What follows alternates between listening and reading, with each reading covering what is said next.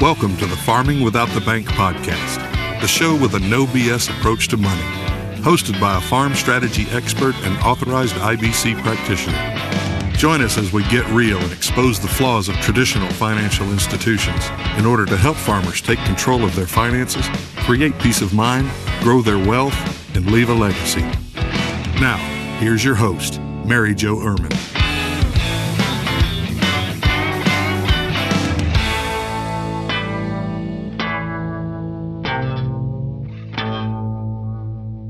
Hello and welcome to today's podcast. Thank you so much. I truly appreciate you being here. Today, I want to talk to you about common objections that I am coming across either online, when I talk to people in person, when I'm at a farm show and I hear them, things that my clients are hearing. And I am sure I am not going to hit all of them today, but I am going to talk about 8 of them. And these are the most common objections that we get over and over and over and over and over. And the first one is, this one is always kind of funny, because in order to work with me, you have to read the book. I will not meet with you and go through your operation and go through everything that you're doing without you reading the book. Now, I don't do that so I can make a couple dollars on a book. Like, let's be honest. I do that so that you have the groundwork that you need to be in that meeting.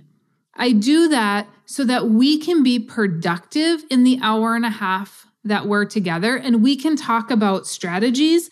We can answer any questions that you might have from reading the book and verifying exactly how it works. But the book is the tool.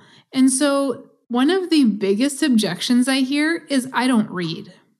Well, let me tell you, chances are you heard about my book on Facebook and you were reading the news feed in Facebook. Chances are you have a farm magazine or a farm paper that comes to your house and you're reading that. You're researching what kind of cows to buy, what feed to feed them, what kind of tractors to buy, what kind of pickups to buy. Guess what? You're reading that.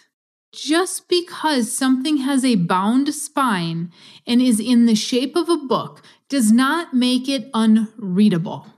That is a mindset. If there is something that you want to learn, it is there. Now, I do have my book in audio form.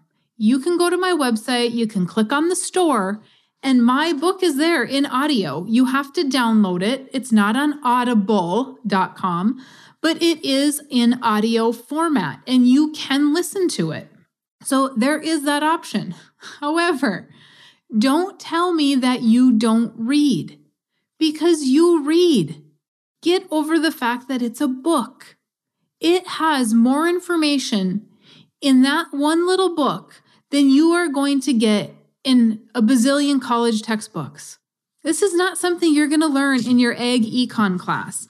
This is not something that you're going to learn in, studies at college for agribusiness, okay? Just pick it up and read it. It's okay to read a book. I can't tell you how many people I have had that have said, Mary Jo, this is the first book I've read since high school, or this is the only book I've read. And oh my gosh, I got through it immediately. Or Mary Jo, this is the first book I've read since high school, and you cannot believe how many books I've read since this. Because why? It is different to read something that you want to read versus something that they gave us in high school to read, like How to Kill a Mockingbird and Romeo and Juliet. I really don't care about those things. I do care about stuff that is educational, and those are the things that I like to read on topics I like to read. So chances are, grab the book because you might like to read it. I heard this the other day that, this is something for people that aren't disciplined. Farming Without the Bank is for people that are not disciplined. Oh my gosh, quite the contrary. If you're not disciplined, this is not the best option for you. You have to treat the loans on the policy like you were borrowing from a real bank. because it's your life insurance company. That loan needs to be paid back. You can't just leave it there forever. Okay? So the fact that this is for people that aren't disciplined is a bunch of crap. Talking and advice given by somebody that's never read the book. This is one of the things I read online. And the guy admitted he did not read the book. Well, then why are you even spewing information? I absolutely do not understand that. And, that's another objection. Uncle John, Aunt Susie, my financial advisor, mom and dad, the neighbor guy, they all said that this is the most horrible thing that you can do. Have Uncle John, Aunt Susie, the financial advisor, and the neighbor guy ever read the book? Have any of them ever been educated on what we are doing? Have they read my book? Have they read Nelson's book? Have they listened to any podcasts? Have they listened to any YouTube videos? There's so many of us in this industry that are providing such awesome information that it's all out there. But if they've never heard about it and you have, you can expect them to be giving you great advice. I've also heard a lot of people say, well, I've done this before and it doesn't work. You've done it? Have you used a whole life policy or did you use universal life policy? There's a local accountant and he basically tells all of his clients that I'm wrong. I don't know that he calls me an idiot, so I won't go there, but he tells them that I'm wrong and that this doesn't work because he tried it. Yeah, he tried it with the universal life policy, and instead of taking a loan, he took cash value. Clearly had no idea what he was doing, but yet it doesn't work. And so we have a mutual client and he is just baffled by the fact that this is working for her. And she's in 10 years now and he always wants to see her numbers and he can't believe it's working. Well, things work when they're done correctly. And if you're talking to people that don't understand it, you're not going to get correct information. And so I always find it very comical how people are scared to read it, but then they go out and ask others their opinion, others of who have not used it or others who have never seen the concept, but everybody is very quick to give their opinion, which I like to call them keyboard warriors, because they're out there happy to spit out all the words on the keyboard, but they have zero knowledge to back it up. Even another agent is a little bit scary to me because an agent that doesn't understand what we're doing cannot understand the actual policy. I had a guy just a couple of days ago, he's asking me all these questions about his policy and he sends me illustrations from his financial advisor, 5 illustrations, all indexed universal or universal life. I'm like, they're not even what we're doing. In my book and in Nelson's book, we both talk about no universal life. Why are you even sending these? If you've read the book, you should know better than that. I can't even talk to you about them. It's not even the same product. And so because he was looking for cash value growth, instead of the financial advisor educating himself, he said, oh, well, here, let me spit out some UL crap and I'll let you look at that.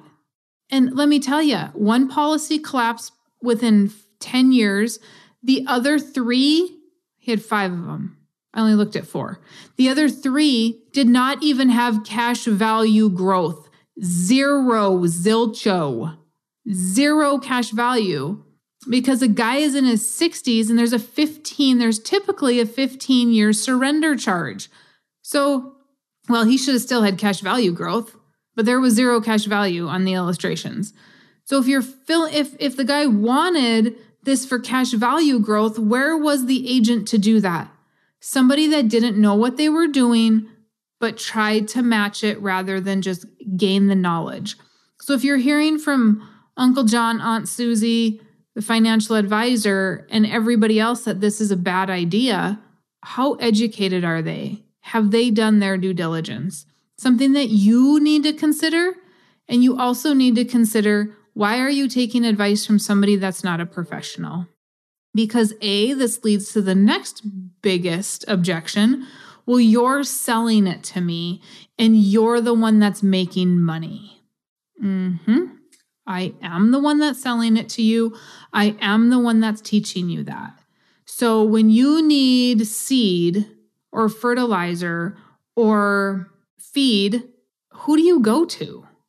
Do you go to somebody that doesn't know anything?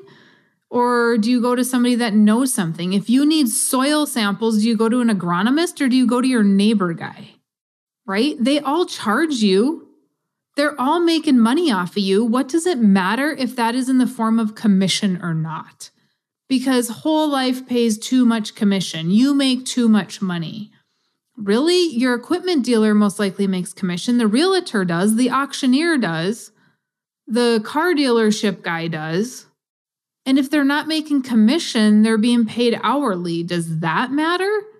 What if instead of making $20 an hour in commission, they're making $50 an hour trying to sell you something? Does that make you feel better?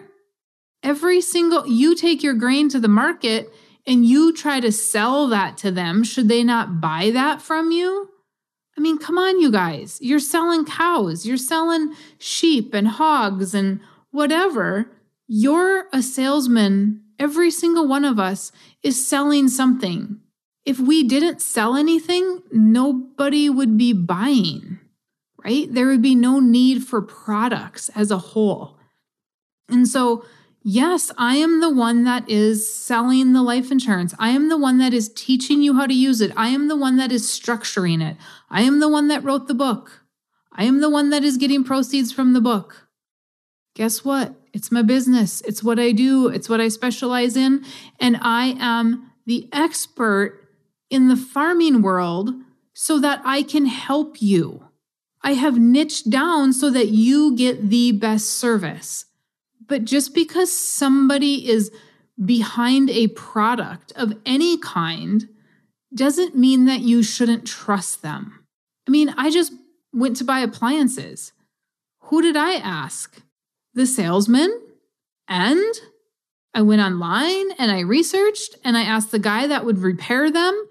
And even the repairman's going to make money, right? So I could say, well, he told me to get the worst brand because then he could come here and make more money off of me. Like, come on, people. If you really, really want to learn, go to the source and you have the opportunity to walk away, okay? But up until then, those are going to be your experts, even if we make money or not. So we have to look at how many people say, Dave, I don't believe Dave Ramsey on how to pay debt off faster because he's trying to sell me his program, right? I mean, nobody says that. Nobody says, well, Dave's just trying to sell me some books, so I'm not going through his program. If there is something worthwhile there, why not do it? Who cares if somebody makes a little money? That's America. That's a blessing of what we have. Each one of you should be making money. Every single one of you should be making money, and as much money as you want to make. And we find ways to do that and to help people. Whole life is expensive. It's more expensive than term. Oh, you guys, I started working on this to prove that it's not more expensive, and there's so many variables involved in that statement that it's going to take a long time, because I'm going to put that in the form of a blog, because I just want everybody to see the numbers, that it is not more expensive than term, because we have to consider term only goes to age 80, okay? It isn't going to go past 85. So if I have, in any term that I ran to compare it, it goes to the end of year 80. And so whole life goes to age 121. So in order to compare apples to apples, you have to have term until age 80. Well, you're still not comparing apples to apples. You're still comparing apples to oranges, right? Well, let me be more specific. If you just say term versus whole life, that's apples and oranges. If you say term to 80 and whole life to age 121, maybe now you've got a Granny Smith apple versus a Gala, right? Like maybe you got a sweet apple versus a sour apple. I mean, at least they're still in the same family. But if you do term to age 80, you're going to have to buy term in your 60s if you start in your 30s. And that gets very, very costly. So if we look at buying whole life from age 35 to age 80, and we look at term from 35 to 80, we actually have less money going out to whole life than we have going to term. As absolute crazy as that sounds, that is exactly how it is. It is 28, just according to my numbers that I have here, it's 28 cents on the dollar for whole life, and it's 33 cents on the dollar for that term. Because we had to buy it until we were 80. We had to, at some point, buy term insurance above 60, which is most likely when we're going to pass. So if we're going to do that, the cost of insurance is going to be more expensive. And I'm just guessing at the fact that your health remained the same for that term insurance. We don't know what health is going to be. We know at today, when you write a whole life policy, we know what your health is, and we know how much you're going to pay based on your health today. Going forward, even if you become uninsurable, we don't know that for term. So I'm just making some assumptions that your health is always going to remain the same. And the cost of term is more out of pocket when we do that than traditional whole life. The cost of premium out of pocket is more, and the cost per dollar of death benefit is more. So term versus whole life, until when, right? And compared to what? That is not just a blanket statement, because whole life goes to 121. The insurance company knows they are going to have to pay a death claim on your life at some point, because you will most likely die before age 121. So they have priced the product correctly. Is it more expensive out of pocket in your 30s than term insurance? Yes. But if you're going to compare, you need to be in the same fruit family. So look at that full picture and don't just assume because some talking head said term is less that is correct. Look at the numbers. Okay. Another common objection that I hear is, if I had an extra $30,000 or $100,000 laying around to put into a policy, why would I need this? Well, people, why would you need this? Because obviously, this is another thing I've heard from people that have not read the book, right? They see my $30,000 premium, they'll see a $100,000 premium, they're like, why do I need it? Well, let's go back to number 1, read the book. But number 2 is uninterrupted compound interest. Control, guarantees. Those are things of why you don't want to use cash, because cash is not king. We've already talked about this, I'm sure of it. We did. Cash isn't king, cash flow is. That's what we talked about. Cash is not king. You have lost opportunity costs. So if you didn't put it in the policy, you have $30,000 that's gone forever. No ability to earn 4% plus a dividend. Nothing. So why would you want to do this? So that we have the ability to have uninterrupted compound interest and dividends. And we can still borrow against it and buy whatever it was we were going to buy. So, not a legitimate objection. Another one is, I'm already farming without the bank. I'm using cash. Cash is not king. We have lost opportunity cost on that cash. As Nelson said, if we finance everything we buy, we either pay somebody else interest or we give up the ability to earn interest.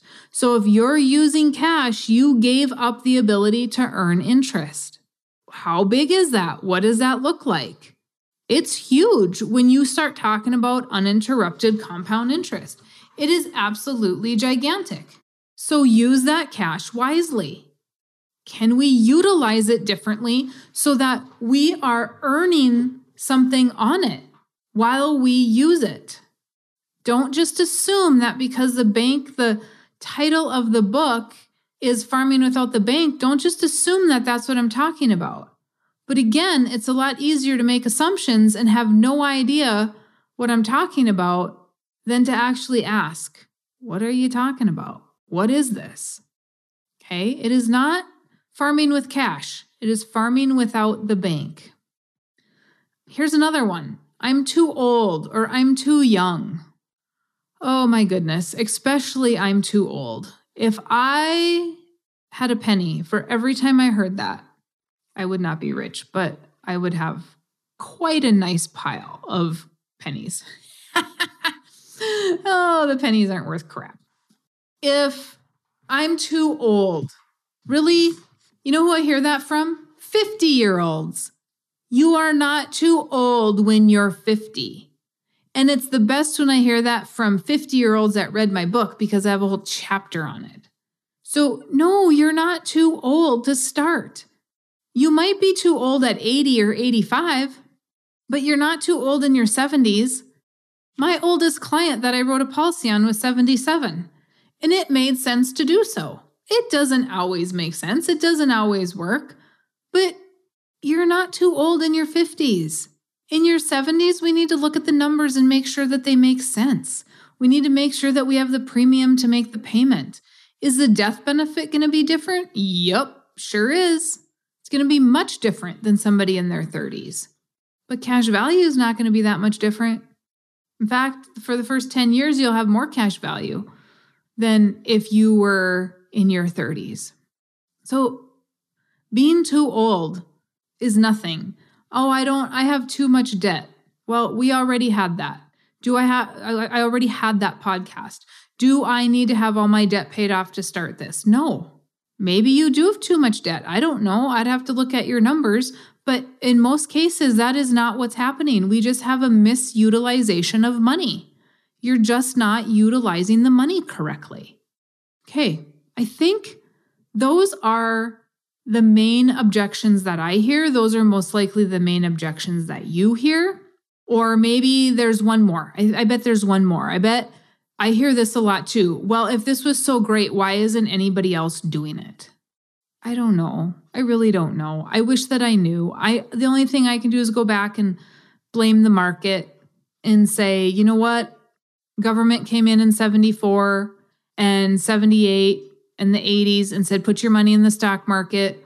We're getting you out of guaranteed pensions, and now you need to go to the stock market and have an unguaranteed pension and have the risk, and you need to take that risk, and the company's not going to take it anymore. And so this is the place to go because this is what the government says to do. This is what Washington is pushing us to do, right? So we're about 2 generations removed from what used to be done. And so we haven't heard about it because our wonderful government schools haven't taught it to us. I taught finance for junior achievement, and even junior achievement did not have this as one of their options. They didn't even talk about annuities. They talked solely about investing in the stock market. They didn't talk about real estate. They didn't talk about any other type of alternative investment on how to create wealth.